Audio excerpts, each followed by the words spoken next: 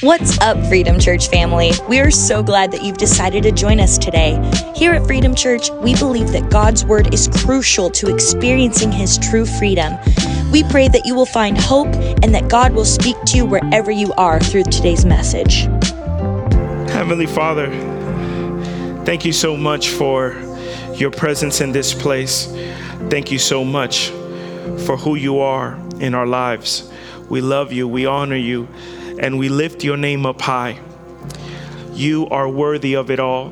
You are worthy of our praise. You are worthy to be lifted up high. And Lord, we are so thankful that we get to be in the house to lift your name up with our brothers and sisters, that we get to be here in this place celebrating the baptisms of the souls that have decided to submerge themselves underwater for your sake, for your glory. We celebrate today, and now we know that you'll speak to us in a powerful way. We thank you today, and we honor you always. Amen and amen. Let's give God a hand praise right there where you're at.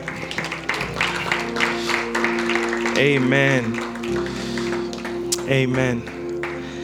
I have a couple of things that I wanted to say before I get into the Bible verses, so just bear with me.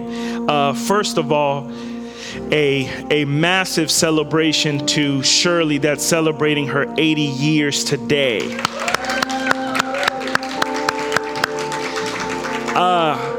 We got to go to Shirley's B-Day yesterday, and they were doing 1943 trivia, and that's when I knew that I wasn't going to know one single answer in that thing. But here's the powerful part about it. After a couple of people had gone, God arrested us in the living room and started speaking to us very, very profoundly. And you could feel the presence of the Lord very strong inside that house. You just knew that God was doing something special even before church on Sunday. We had church on Saturday night, okay? Because the presence of the Lord can't be contained through the walls. It must be expanded, okay? Also, our women's leader, Jomara, her birthday is on Tuesday, y'all. Yeah. Yes, I saw some ribs and stuff like that. No invite, but I saw ribs. The women of the church did bloom on Thursday, and as they took over my sofa and my TV and all that thing, all I heard was whistling and just, I think, was it bonnets or I don't know what it was. Yeah, the little whistles, Lord have mercy. But I do have to say, I heard Rachel did an amazing job. And I texted her through Slack. I said, hey, I heard you did such an amazing job. I want to let you know it's just the beginning of what God is going to do with your life. So thank you, Rachel, for doing that. And I wouldn't be all the way thorough if I don't have you guys celebrate with me Brina and Cam's 3-year wedding anniversary. Yeah. I know he looks like Jesus, but far from. Far from. And Bree, we love you. Don't ever lift this podium ever again. She lifted it up like Hercules, just with one arm. She had so much strength. Thank you so much. Yeah, no, we thank you. I just don't want you to get hurt on my watch. Yeah. All right, let's get into the word. Let's go to Acts chapter 12. Acts chapter 12.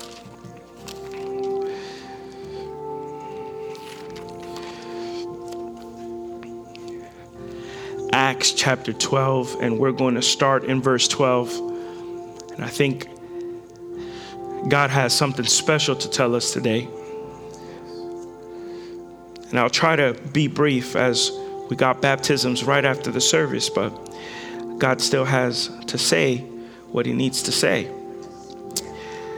The word says, when this had dawned on him, he went to the house of Mary, the mother of John, also called Mark, where many people had gathered and were praying. Peter knocked at the outer entrance, and a servant named Rhoda came to answer the door. Say the door. Say the door. When she recognized Peter's voice, she was so overjoyed, she did the best thing she can do, ran back without opening the door and exclaimed, Peter is at the door. Say, at the door. At the door. You're out of your mind, they told her. When she kept insisting that it was so, they said it must be his angel. But Peter kept on knocking. And when they opened the door, they saw him and they were astonished. Say, at the door. At the door. I want to preach today. Before we go into baptisms, it's at the door. That's my theme. It's at the door. You may be seated. And thank you so much, worship team. It's at the door.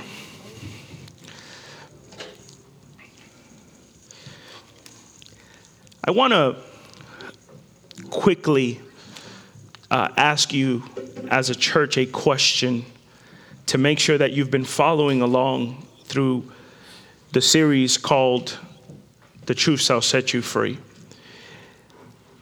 I want to know, does the serpent have an offspring? Yes. Okay, cool. Thank you. Cam? He said, yep. If I was to ask you, what is the offspring's name of the serpent, what would you tell me? Lies. Which is resembling what he does, what he speaks to our hearts, what he speaks to our minds, what he speaks to our ears is lies. Continuously, always, never-ending lies. It's what actually allows most of us in the room and outside of the room to be faint of heart at times. It's not because you are not strong enough. It's because sometimes we believe the lie quicker than we believe the truth. It is a situation that our flesh that we have, that we are currently in, allows us to always believe the lies. It's easier to actually believe the lie. The lie is right in front of us, so why not believe it? It is in some way, somehow, very impossible to just grab onto the truth instead of just embracing. It's quicker to embrace the lie than embrace the truth. And so with that, it's the mentality that I come at this story. It's at the door. Now, there is something that I want to say is I have a expectation, or there's things that I wait for as a man. I wait for a series that I've been watching to drop, to come back and just entertain me for a little bit. Those are things that I expect and wait for.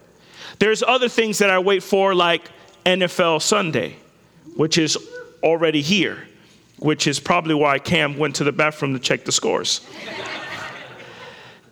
There's certain things that I wait for as a man, okay? I also wait for some good home meals. Although I've been the one cooking now recently, and I've become a chef, right, babe? There we go. She knows what's up.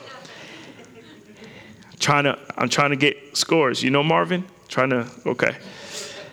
And so I wait still for a good home-cooked meal. Those are things that I wait for. Those are things that I'm expecting as a man. Okay? There's differences between me and my wife, very, very big differences. And there's certain things that she waits for and expects. And I'll tell you those things now. She expects foot massages every 30 minutes.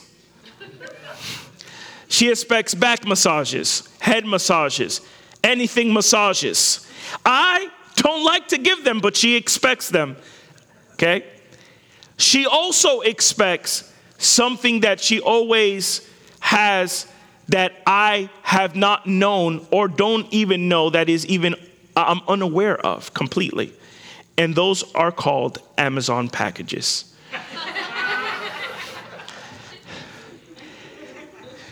She'll text me and say, hey, babe, how are you doing? I'm doing fine. I love you. I miss you. I miss you too. Hey, real quick, check the package. It's at the door. Her favorite words of all times. Has my package arrived? They sent me a picture that it's at the door. And the other day, we were having a struggle because she was literally trying to defend that they had sent her a picture. And she said, where's the package? And she didn't even hug me. She didn't even kiss me. She didn't say, hey, how are you doing, babe? How was your day? Thank you for cooking for me. Blah, blah, blah, blah, blah. None of the facts. It was, where's the package? I ordered a package. It should be at the door. They put it in front of the door. I said, babe, I didn't see no package. I have not gone outside. She said, you touched it. Where's my package? I said, babe, I'm serious. Don't make me throw away the food. I didn't touch your package. She said, it's there. Look at the picture. And the package, the package that she was waiting for had the picture on her phone screen, and it was right in front of our home. I said, go ahead, grab the same phone. Let's walk out and go to the same position. It's not there. I don't know where they put the package. I finally realized that it was underneath or behind the welcome sign in front of our home. The man that almost got us a divorce had written to my wife, hey, I moved the package. I moved the package. And she looked at me. She said, oh, never mind. I said, yeah. It's at the door. She's expecting it because it's at the door. I want to make sure that we grab this concept because in Acts, it's the beginning of the church. It's the beginning of what the church represents. It's the beginning of the gospel where Jesus had walked through the earth and chose 12 men that were fragile and broken, men that were just like me and you. And he had ordained them to preach the good news. What was the good news? Well, that he had come, died, resurrected, and some of us, we stay right there. But that he was coming again. Say that again. Say that with me. He's coming again. It should be in every Christian vocabulary. It should be in every Christian mind. It should be in every Christian family's heart. He's coming again. He is going to arrive and grab his bride, the church, because he is a promise keeper. And he told them that he was going to prepare things in the heavenly places for them. That he was going to come back again.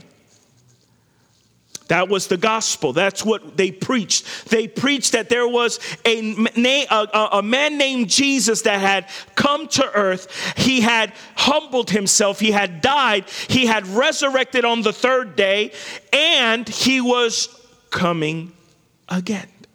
He had filled them with the Holy Spirit in the upper room, and all of a sudden you see the effects of the Holy Spirit in movement through the chapters of the beginning of the book of Acts. And you see that the church is evolving and it's growing and it's expanding because there's people that are anointed to preach the word, and the word touched their hearts and their hearts were transformed. And so they selected other people and grabbed other people and said, you got to listen to these people. They're talking something different that we've never heard before. Jesus is not present, but Jesus is present.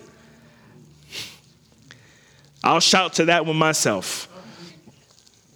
Jesus is not present, but he's still present as he is identified and working through the apostles. And they're preaching and preaching, and they're laying of hands, and they're just praying and putting themselves to the work and what God had given them in the beginning as he ascended to the heavenly places. And the church is expanding. The church is experiencing success. The church is experiencing conversions such as Saul from Tarsus. They're experiencing conversions such as the centurion named Cornelius. They're experiencing conversions such as the Gentiles and some of the Jews of that area. They were experiencing success through the Holy Spirit. They were seeing the miracles of God, being able to touch every individual, touch every family, touch the wives, touch the husbands, touch the children, touch even people such as Saul, that was just a devastating type of man that wanted to just be the person that he was put in his mind and studied, that was wrong, that was a lie, that they needed to be in jail, that they needed to be tortured because they were speaking blasphemous thoughts. God even changed Saul. It was the power that the church had. Come down here. It was the power that the church had. It was the power that the church had. It was made of individuals that started to believe the gospel of the living God. It was people that gave their lives to the gospel. It was people that decided that they will believe the truth. And you have to understand, the truth made people feel uncomfortable because it started to bother people. It started to create animosity. This is what all I've known. This is all I've heard. This is all I've studied. And now you're telling me something different. Now you're telling me that a man named Jesus came down and he's the Messiah. He's the rescuer, and that he died and he didn't take us out of the Roman Empire. He didn't liberate us from our captivity from the Roman Empire. And you're telling us that this is the king, that this is the person that we should serve. We don't see him. Show us who he is. Where is he at? I can't tell. And so these apostles had their hands busy being able to bring people to understand that there was a man that loved them so much that he was willing to change their lives forever. And so they started preaching the truth and started receiving the hate. Isn't it funny when you talk to people and you bring about the truth to them, they get uncomfortable? Because while you're living the lie, it creates a sense of comfort and a sense of well-being for yourself. You don't know that you're living the lie until the truth is right in front of you. You don't know that you needed to change until somebody told you you needed to change. Everything starts off with the truth, and the truth makes people feel uncomfortable. There is nothing more illuminating than the truth. The truth sets people free, but they have to adapt and receive the truth in order to be set free. But the truth makes people uncomfortable. And just imagine the group of apostles just preaching the truth. The message is irrational to the religious leaders of the time. It is irrational because it's talking about a rescue mission of a man that literally gave everything for the rescue mission. It's irrational because they believe in their religious practices and they have prideful hearts. And so the message is about humility, and it doesn't coincide with their religious practices because their religious practices makes them prideful. They think they're not prideful, but they really are. And so the message is attacking their pride. Hey, this is the Messiah, the God of the universe. He became man and humbled himself and allowed himself to be hung on the cross. And since it doesn't coincide with their religious practices, because they think that God is supposed to have all the power, and there's no way that my God can be crucified and be hung up there without shaking stuff up and getting off of the cross and defeating them and overturning the Roman Empire. There's just no way. So you're lying to me. The prideful hearts are there.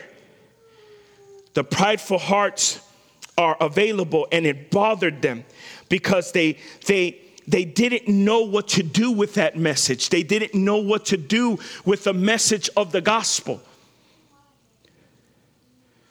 Imagine you living your life filled with traditions and somebody coming up to your household and going, hey, that tradition is a no-go. I tried. I went with the Gills 2 years in a row to St. Augustine. And I said, hey, let's go to Tennessee. BG looked at me and he said, do you ever want to come to this trip ever again? Don't change my tradition. I'm trying to, BG. I'm trying to. Everybody here has a tradition. And imagine somebody coming up to you and saying that tradition is a no-go. It bothers you. It's, who are you to tell me that this tradition is not good?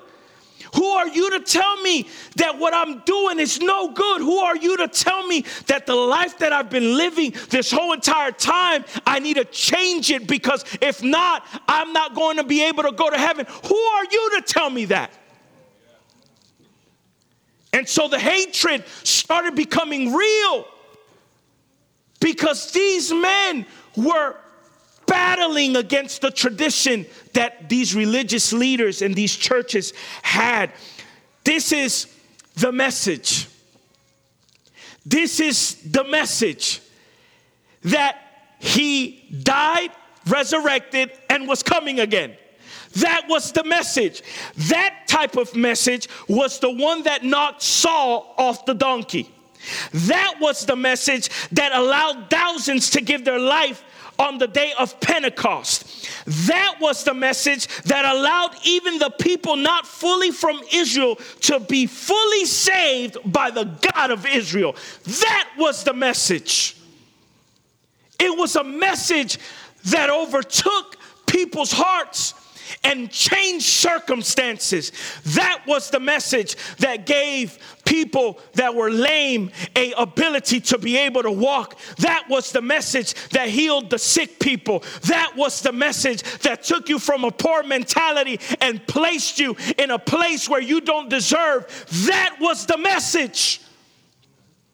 And over the time, it has gotten a little bit gray and black. Over the time, we have watered it down. Over the time, we've forgotten what really church is all about. Over the time, we've forgotten what's the actual message. There's not to be taken or to be added onto. The death and resurrection of our Lord and the coming back of our King is the message. That's the message. And if you can't receive it and you can't adapt it to your heart and you can't take it in, I can't change the message because your heart is not willing. That's the message. It's a battle between the leaders of that day.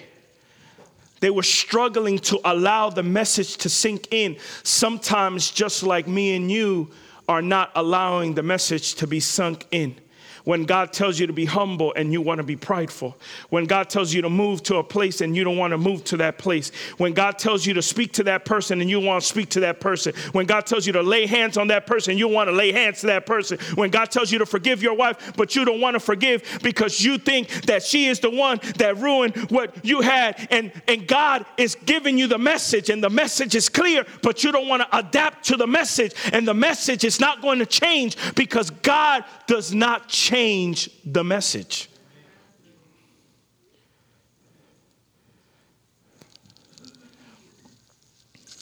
It's a controversy. It created separation in places of worship. It created how they lived, separation, how they lived. It caused controversies in high places. Remember, when the truth is preached, there will always be a lie present. Remember, whenever the truth is preached, the lie will rear his ugly head, because the lie is trying to make sure that you do not adapt to the truth. And every time the truth is there, trying to grab your attention, trying to change your life, trying to change your direction, the lie is constantly trying to do the opposite. It is trying to let you know, no. That's not the way. That's not the way. That's a lie. That's a lie. It's never going to happen. It's never going to happen. And we have to be understanding as individuals, as people that love the Lord, as people that have declared God their Lord, their King, that God has the final say in our lives. And whatever he says, it's what goes. No matter what the circumstances are saying, no matter what life is throwing at you, God is in control.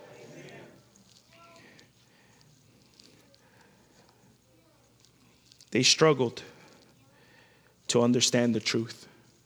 They struggled to allow the truth to be inserted. It bothered them so much. It bothered them so much. Have you ever told somebody the truth that it bothered them so much they didn't want to speak to you ever again? It bothered them. I had a situation that happened to me where I told this lady the truth, and she literally got mad at me. And I said, wait a minute, you're not going to just allow yourself to get mad, aren't you? She said, yeah, I'm going to be mad. I'm going to be mad because I don't like that. And I knew that I was telling her the truth. I was just speaking the truth into her life. And she said, I don't want to hear nothing you got to say. I don't want to hear. Can you believe this lady, the audacity of this lady not wanting to listen to the truth? Can you believe the audacity of Pastor Stephanie not wanting to believe the truth, that she wanted to just believe the lie? When you tell the person a truth, it bothers them.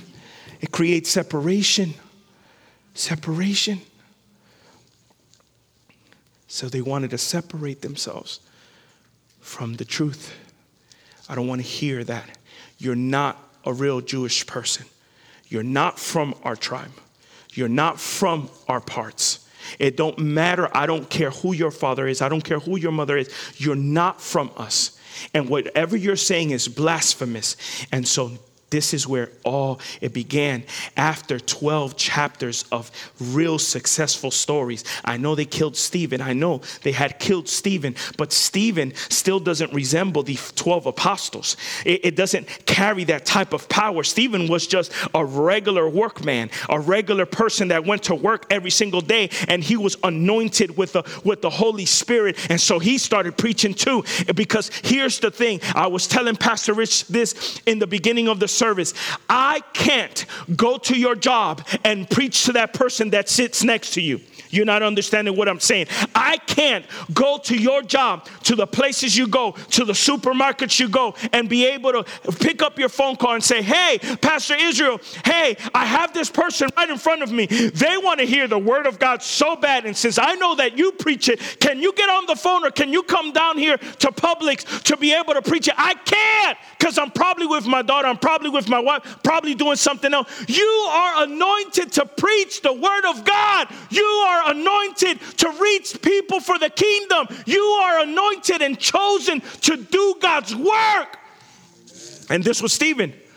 He wasn't part of the 12, but he decided, I'm part of the kingdom. And when you realize that inside of your heart, maybe you're not a pastor, but you're part of the kingdom.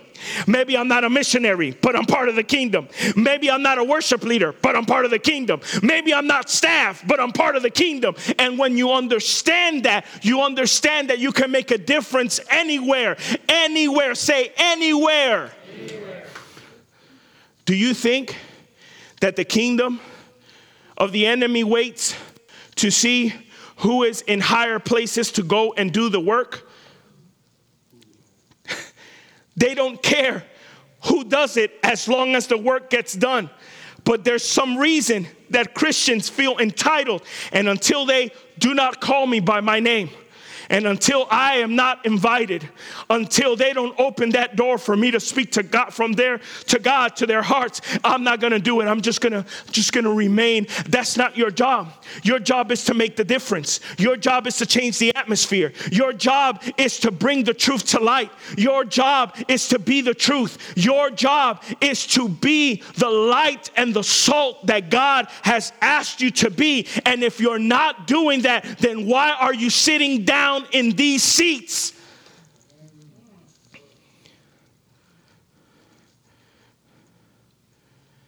This was Stephen. They killed Stephen, 12 chapters, but they were having success after success, until a man rose named King Herod, and he captured James, the brother of John, and he killed James, the brother of John. This is the biggest opposition that they have ever faced, because while we were preaching, we felt protected. While we were preaching, we felt like nothing can touch us. While we were preaching, we felt like God had our back, that even if they tried to correlate us and try to get us together and try to hit it with the sword, it will bounce out of there, because we were protected. We are the designed 12. And so because we're the 12, nothing can happen to us. Nothing can harm us. Nothing can do, no evil, no weapon can harm us. And when they saw James get killed by a man that wanted popularity, the hearts trembled. It's one thing to kill someone that was for the cause, but not very much known. When they killed a person that you used to hang out with for 3 years in a row. It's different when something bad happens to another brother and sister that you consider a distance. You go, oh man, yeah, Sister Lily has leukemia. Yeah, man, I'm just going to pray for her. It's different when your mom has it.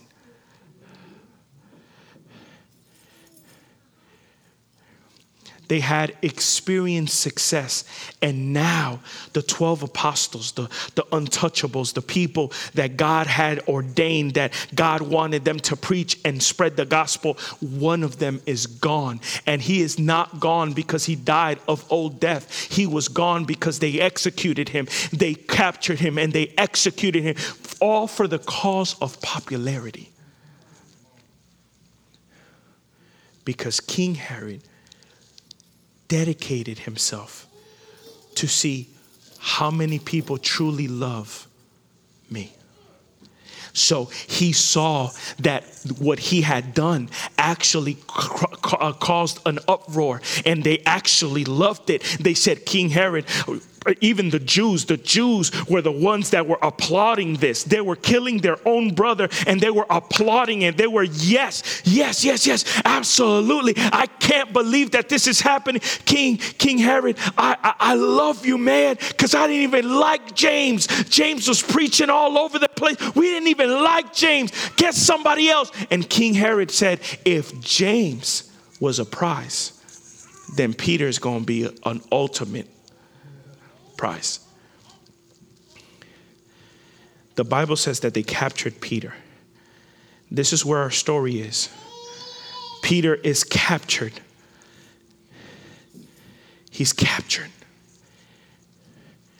Peter, the one that preached in the upper room after the Pentecost, he was the one that preached. And 5,000, 3,000 souls came to Christ.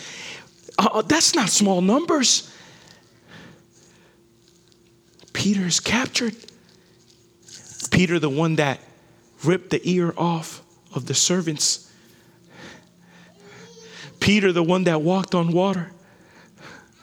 Peter, the one that got rebuked when he said, God, don't go to the cross. He said, Satan, get behind me. That type of Peter. Peter, the one that denied Jesus. Peter, the one that had breakfast with Jesus after he resurrected and he reinstated him. That type of Peter. The Peter that talks a lot and his actions just follow with crazy violence. That type of Peter.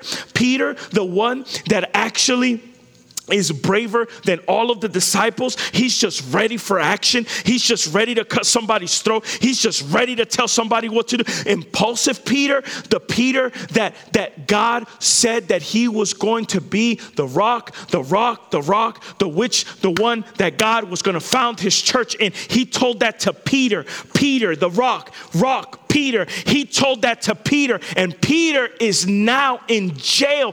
Peter is in prison. Peter, the one that had influence, the one that had preached, the one that had spoken to Jesus himself, is now in prison. And he is in prison because King Herod believes that by killing Peter, his popularity is going to increase even more.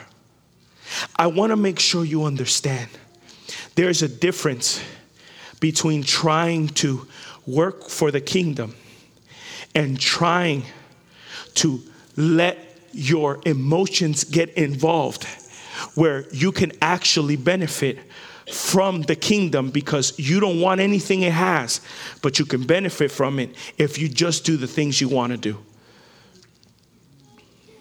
He knew that if I just kill Peter, I'm going to have more followers. And we have to be very, very careful with those types of people. And you got to check yourself if you're that person. Because sometimes we want to think that we're the apostles running around, preaching at everyone, putting our hands on everyone. No. Sometimes we're King Herod. Sometimes we'll kill somebody for followers. Sometimes we'll do things that we're not supposed to be doing for the benefit and the reaping of something that we wanted. And so King Herod is literally saying, well, if I kill Peter, my followers will go up the roof. And so I'm going to do something that I shouldn't be doing. I'm going to do something that I shouldn't be doing, but I know that it's going to gain me success and it's going to gain me access to the population. So let me go ahead and do it. We need to be careful that the truth remains inside of your hearts. That the truth does not leave because you're believing the lie. The message that Peter and his apostles preached was a message that will set people free and at the same time would put them in prison. It would be a message that would preach about life and it would bring to them death. It would be a message. It would be a message, and now he is in prison for that message. I could understand being compensated for something that God has spoken to me about. But when I'm not getting compensated and when I am actually seeing the difference between the compensation of the Lord and just the enemy just attacking me at every corner, sometimes you got to think, is it worth it? Is this worth it? Is preaching the gospel worth it? Is coming to church every Sunday worth it? Is it worth it? Is it worth it to just come to church and with my family and pray? Is it worth it? Is it worth reading the Bible? Is it worth praying? Is it worth it? Because all I've received in return has actually allowed me to understand that it feels like it's not worth it. It's different when you're preaching the gospel and everybody's getting saved. Yeah, absolutely. Peter preaching, 5,000. I'm ready to give my life to God. That's when you turn around and go, how you like me now? But when you're preaching the same message and now all of a sudden 5,000 don't get saved, you get prison time. It's the same message, not the same outcome. Peter preaching, people get saved. Now he's preaching again, and he needs some saving. It's different when you're not getting compensated for what God spoke to you about. Because we think the compensation of the Lord is right there and then when he actually speaks to us. And so he'll tell us to do something, and he'll speak to us to do something, and then we actually think we're going to get compensated right there and then. And so he'll tell you to move somewhere, and you'll go, okay, as soon as I move from there, I'm going to get compensated. What do you got for me? And the first thing he has for you is that you have to deal with some type of craziness that you didn't even know you had. And now all of a sudden you're asking yourself, why did you tell me to move in the first place if I had to deal with this? It's because the compensation of the Lord. It's not because you did what he asked you to do. The compensation of the Lord is for you to know the Lord as you're doing what he told you to do. It's different. Preaching, we don't know what true persecution looks like. We could still preach, whether in our phones, in Instagram, outside. We still don't know what persecution looks like. Those comments on YouTube, those comments on Facebook, those comments on Instagram can feel a little bit horrendous, but that's not persecution.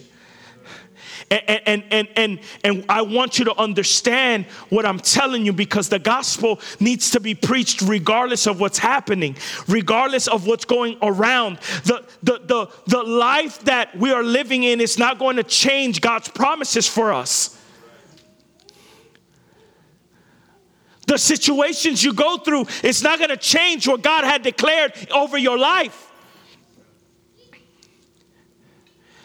He's in prison because of the message.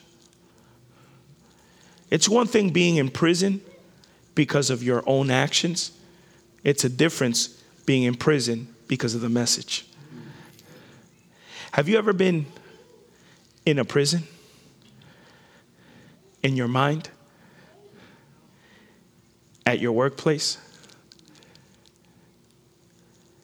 You got to think about, is it because of me? Or is it because of the message? It's the message. Peter is in prison because of the message. He's in prison because of the message. And the Bible says that the church was praying earnestly. That means that they were praying every single day. That means they didn't stop or cease from praying. That means that they had something to pray about, and they prayed about it day and they prayed about it at nighttime. They kept on praying about the same situation. And sometimes you're going to understand that your prayers don't get answered, not because you're not praying, but because you're not praying enough to care about what you're praying about. It's different when I say, God, please save my mother. It's in your hands. It's different when I go and pray and I go, God, I'm not going to stop praying for my mother.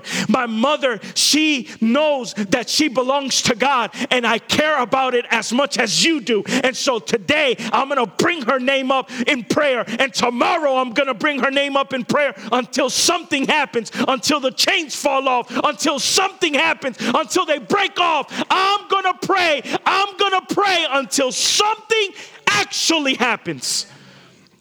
And the church was praying earnestly for Peter. They were praying earnestly. God, deliver Peter from the jail cell.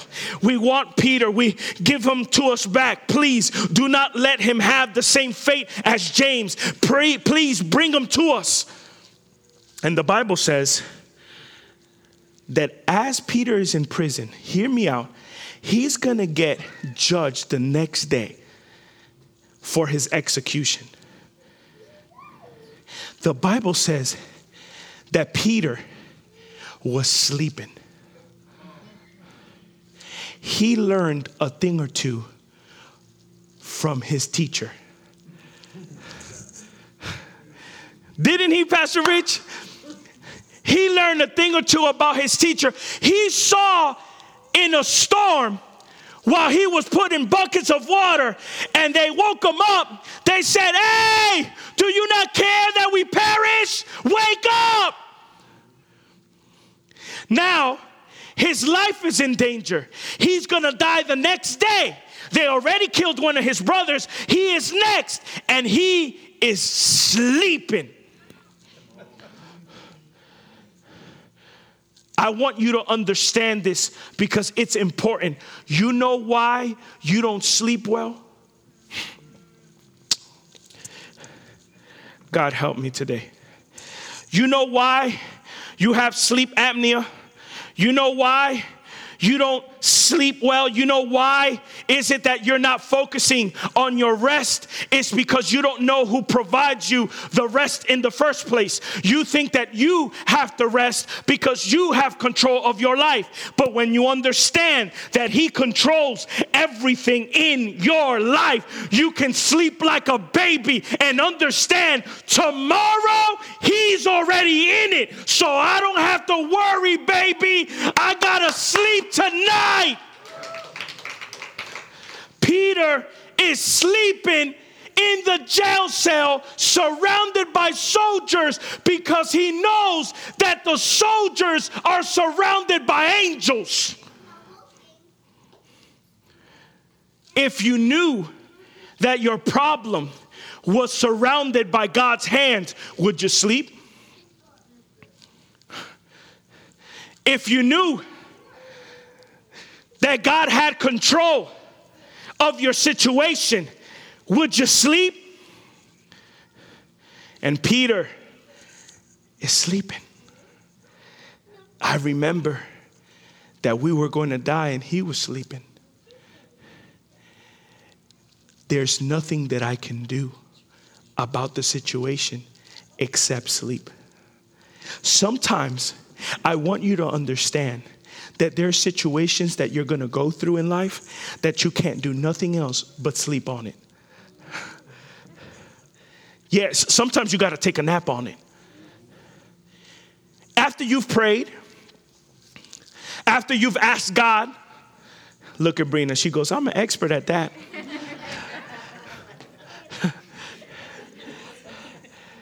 After you've prayed, after you inquire, after you put it and put it in front of God, sometimes you need to sleep on it. Have you noticed that when you go to sleep at nighttime, that when you wake up, the sun is still in its place? Have you noticed that when you go to sleep and you wake up, the moon is still in its place? Have you noticed that the earth continues to rotate? Have you noticed that nothing changes, that the animals are still alive, that your family is still breathing, that your children are still sleeping? Have you noticed? It's not you that controls it all. It's the Father in heaven seated at his throne that has all control. Have you noticed that when you wake up, everything is where it needs to be,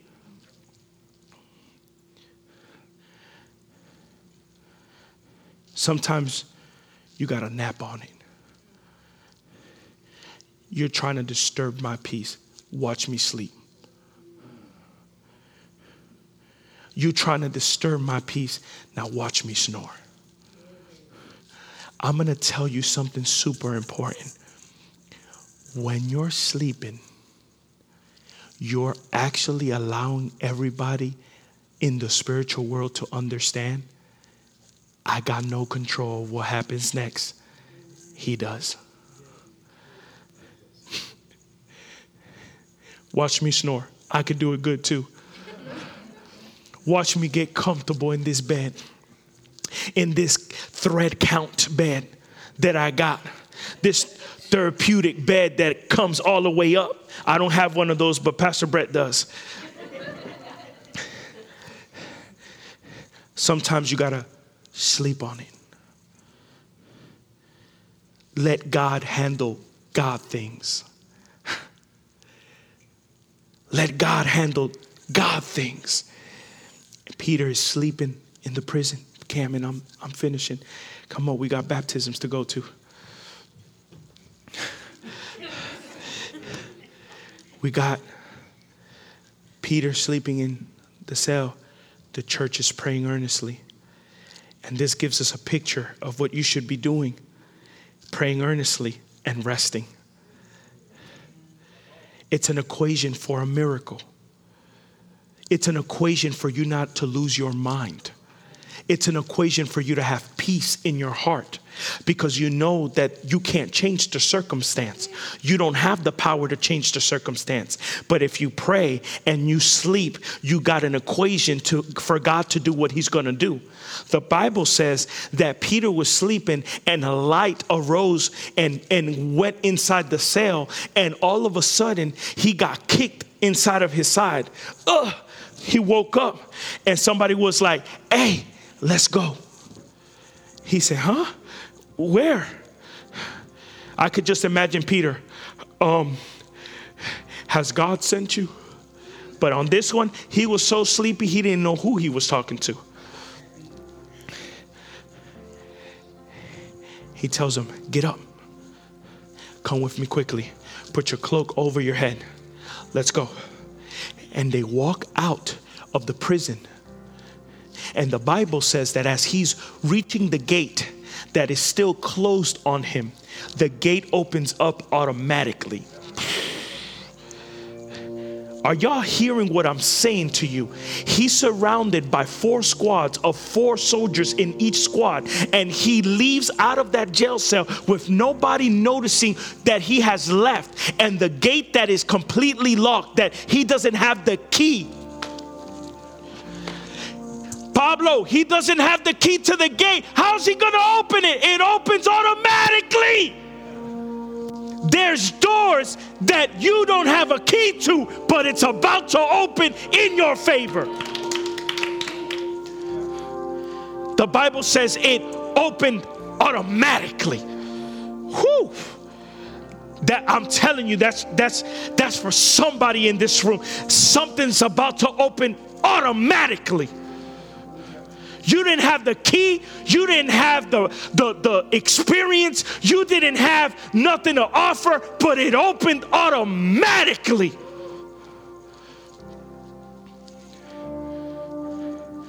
The Bible says that he goes to the place where they're actually praying for him, and he's knocking on the door.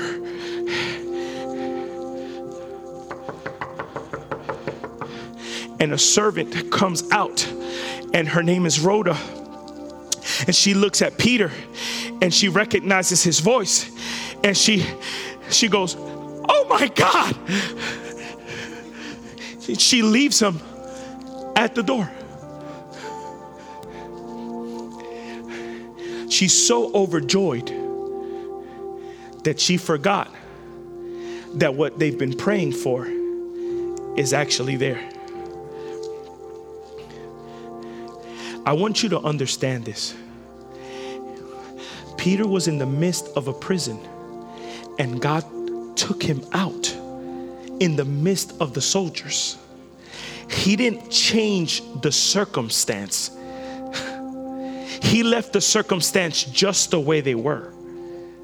He just walked through the circumstance. If somebody understood what I just said, Brina, they will be clapping. He didn't change the circumstance. He walked Peter through the circumstance. He didn't change the guards. He didn't kill the guards. He didn't do anything. He walked Peter through the guards and made sure I'm coming out free, unharmed, and unendangered, because God, He's my protector. He's my guide. The Bible says he walks out, and Rhoda is overjoyed. And she goes to tell the people that have been praying earnestly, hey, Peter is at the door. And they go, get out of here. You're out of your mind. Can I say something? They were praying earnestly, but their faith was dwindling.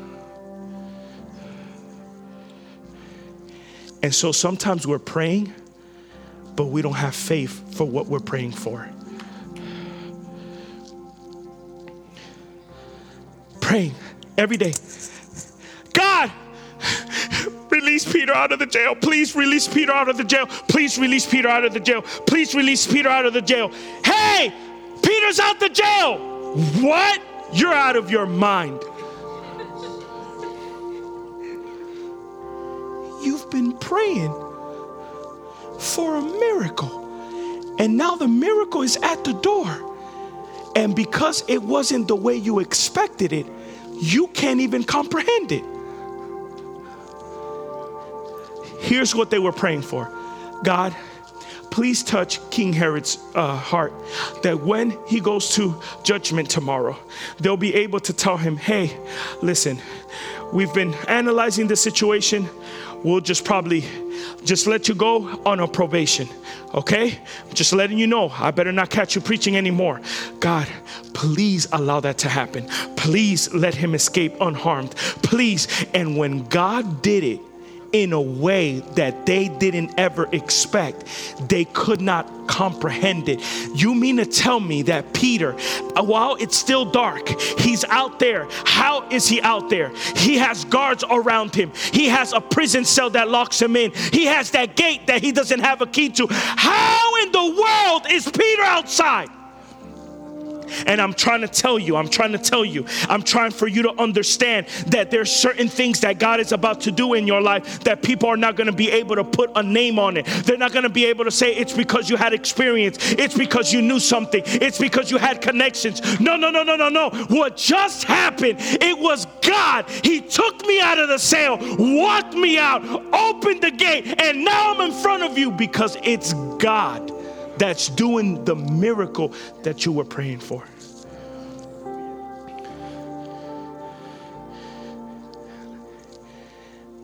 Y'all remember that I've been praying for my dad? And y'all remember that I've been talking to y'all about my dad, and I've been preaching to my dad for several years. I first started with my sister, started getting to her, just preaching to her, praying with her. And as you can see, God is doing something in my sister. She continues to come to church every single Sunday and join the Bible study and things of that nature. And we got to continue to pray for her, because obviously the lie can still be out there, could still try to eat the fruit. And we rebuke that lie in the name of Jesus. But I've been praying for my dad, and I've been speaking to my dad, and I've just been praying, and then I've been sleeping on it. Yeah, y'all catch it later. I've been praying and I sleep on it, right? So I sleep on that God has him in his hands. And so I know that he's going to be okay because I've been praying and I'm sleeping on it. He's all God Almighty. And so the other day, I was on the phone with him. He was just talking to me about the Bible. We've been talking back and forth. We've just been, iron sharpens iron, just talking about the word, back and forth. And so all of a sudden he goes, hey, I got to tell you something. God recently spoke to me very, very heavy. He said, you got to go back to Tampa. you got to go back to Tampa. You got to go back to Tampa. He said, I'm coming back to Tampa. I'm going to fix everything with my family. I'm going to put things right because God is about to do something in our family. And he told me it's a stop because he's taking me to other places to preach the gospel. I said, I know that.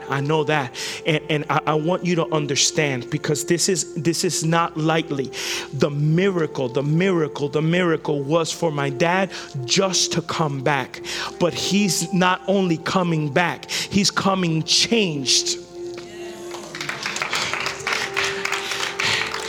Because it's at the door. It's at the door. Here's the thing. You've been praying. And I came here to tell you it's at the door. And that should make you celebrate, because your marriage is at the door. Your children are out the door. The thing that you've been praying for is at the door. And you got to understand and comprehend that God has brought it to you. Doorbell, FedEx Express, he's brought it to your door. It's at the door. It's at the door. It's at the door. It's at the door. It's creeping on us. It's at the door. And when it starts knocking, you're going to be like, no, that's impossible. How is that possible? What, have you not been praying? Have you not been asking God to do something? It's at the door. It's at the door. The Bible says that he kept on knocking. Hey, it's me. They finally opened. They said, oh my God. God really does miracles.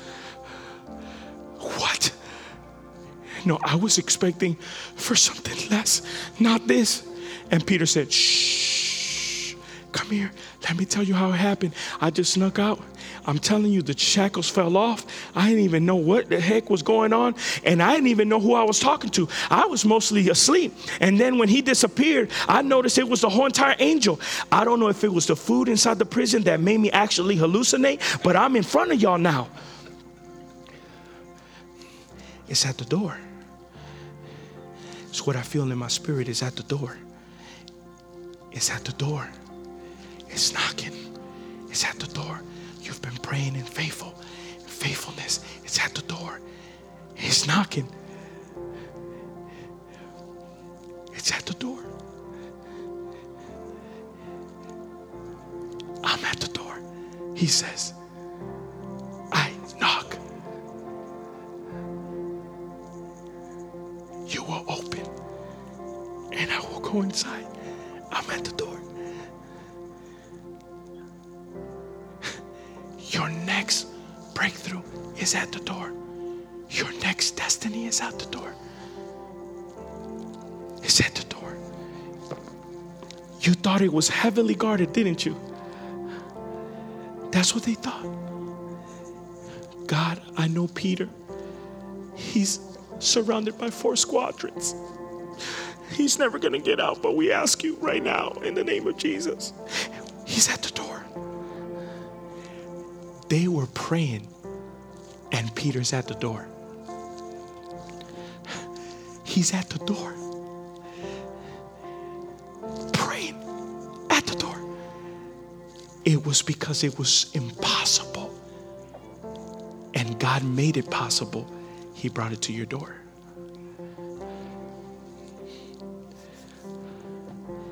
You know what God wanted to show?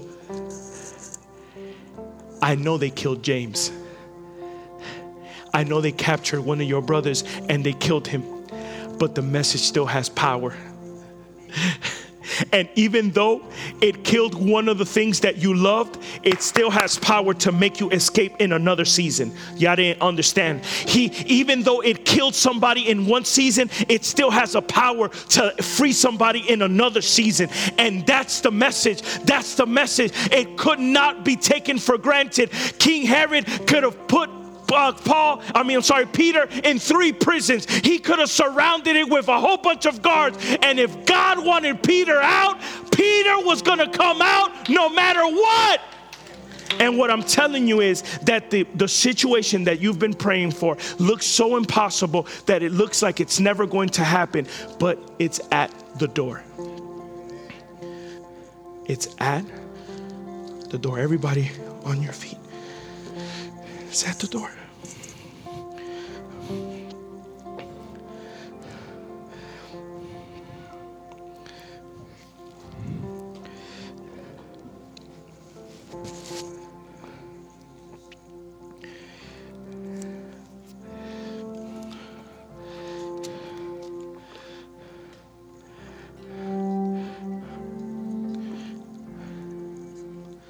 It's at the door. It's at the door. Miss Tammy, I want to tell you something. I know you started your new job the other day. I don't know why I keep on looking at you as I preach. I felt like God told me you thought that was it. You have no idea what he's going to get ready to do with you. It's at the door. I know you prayed for this job, and I know he is a gentleman to let you have it because it's blessed your family. It'll continue to bless your family. But I don't want you to get comfortable. He got too many big things to do with you and your husband. And everything that you have in your heart that has not allowed you to fully comprehend, he's about to remove it.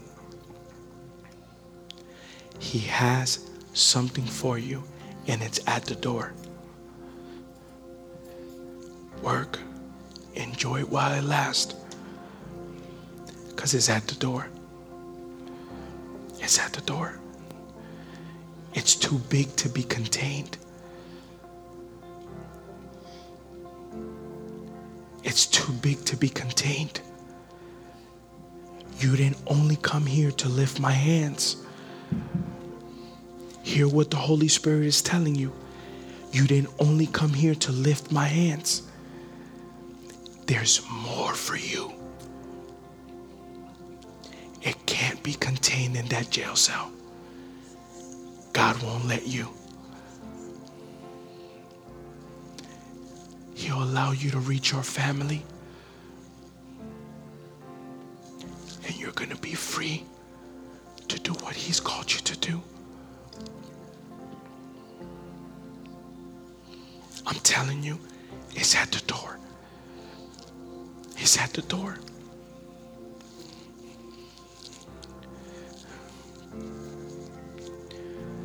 My God. Jesus, we love you.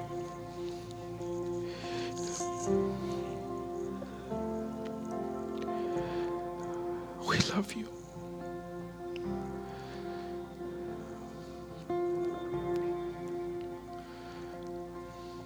We honor you today. We honor you today.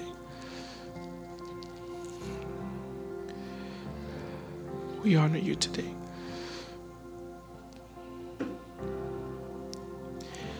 You know what I see? I see a group of people that have become okay with the normal lives they're living.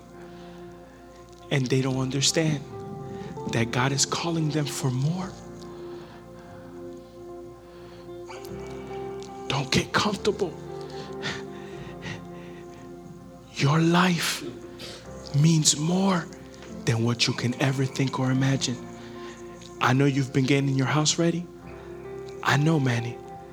Carmen, house looks nice. Everything looks nice. That's great. I can't wait to go and eat at your house. But God has a mission for you.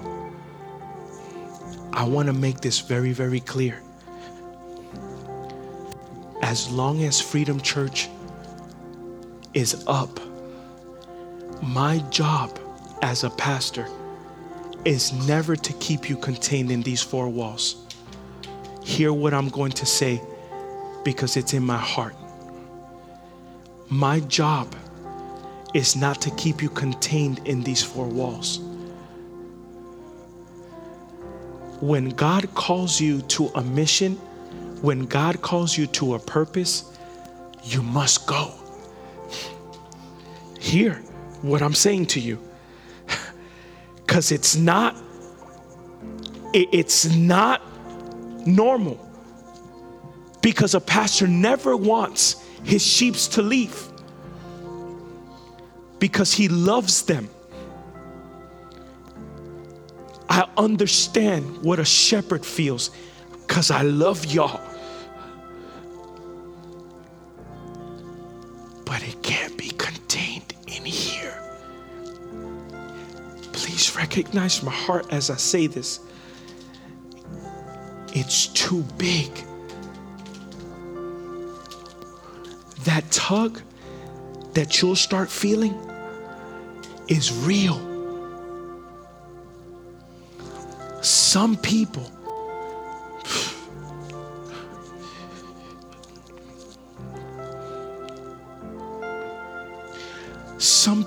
are seasonal people in this place.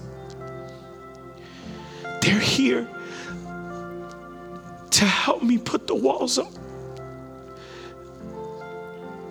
But their time will come because it's ticking in their hearts. I'm telling you, Carmen, God has you sitting there momentarily to learn, to capture, to grab, to grasp. But it's too much to contain inside of a jail cell. The Bible says the apostles preached everywhere. And although they wanted to be together, although they wanted to stay in the same place and just hang out together and just be able to, they couldn't because the calling over their lives had expanded and they had to go. One had to go over here, the other one had to go over there because it was too much. And God has called y'all.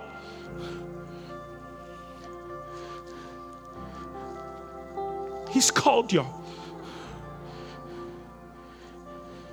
to preach the gospel.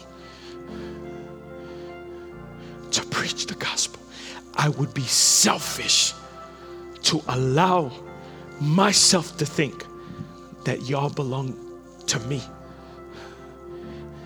Y'all belong to God and to the purpose that you were designed for.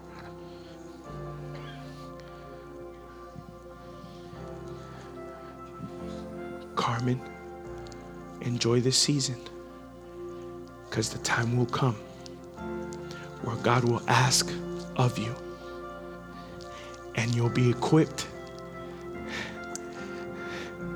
and you'll have the freedom that you actually need, the healing that you actually need to do what God is calling you to do. Man, I feel the Holy Spirit in this place. Hear me.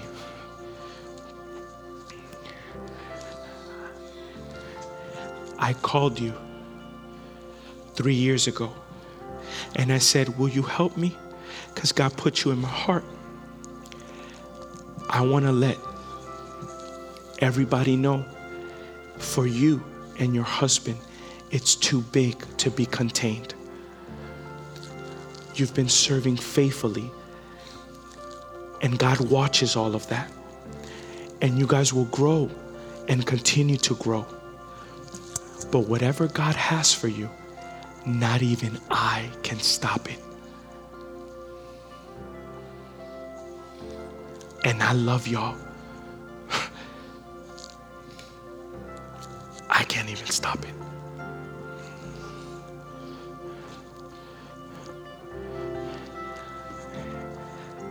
God's about to revolutionize this place.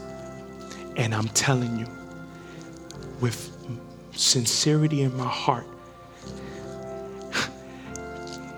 He's been working on me because I've been thinking about it. God, I love my people. I want to be able to do amazing things with them. And I want to be able to just, they're not yours. They're not yours. Live life with them. Break bread with them. Encourage them. Build them up. But when I call, I call. When I release,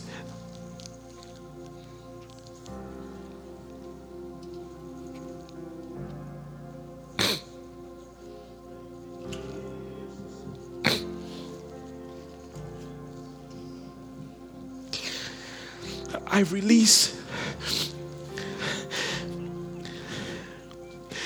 It's too much to be held.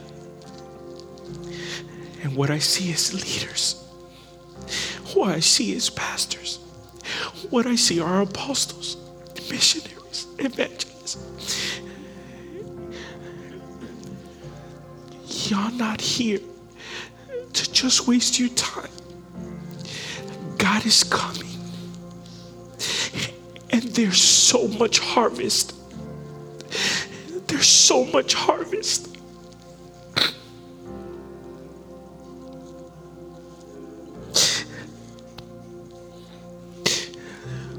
It's too much. And as I was preaching this, all I could see is the faces of people that I love dearly, that God has allowed me to understand they're not yours. They've come because I've brought them. But I want to be able to be so flexible that if I need to do something, I can do it whenever I want to, however I want to. I believe that God is going to do great things with those that are available in their hearts that say, yes, Lord, here am I. I'm here. Choose me. Choose me.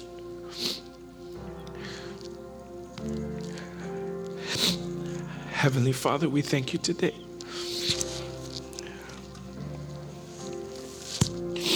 Love you. We honor you.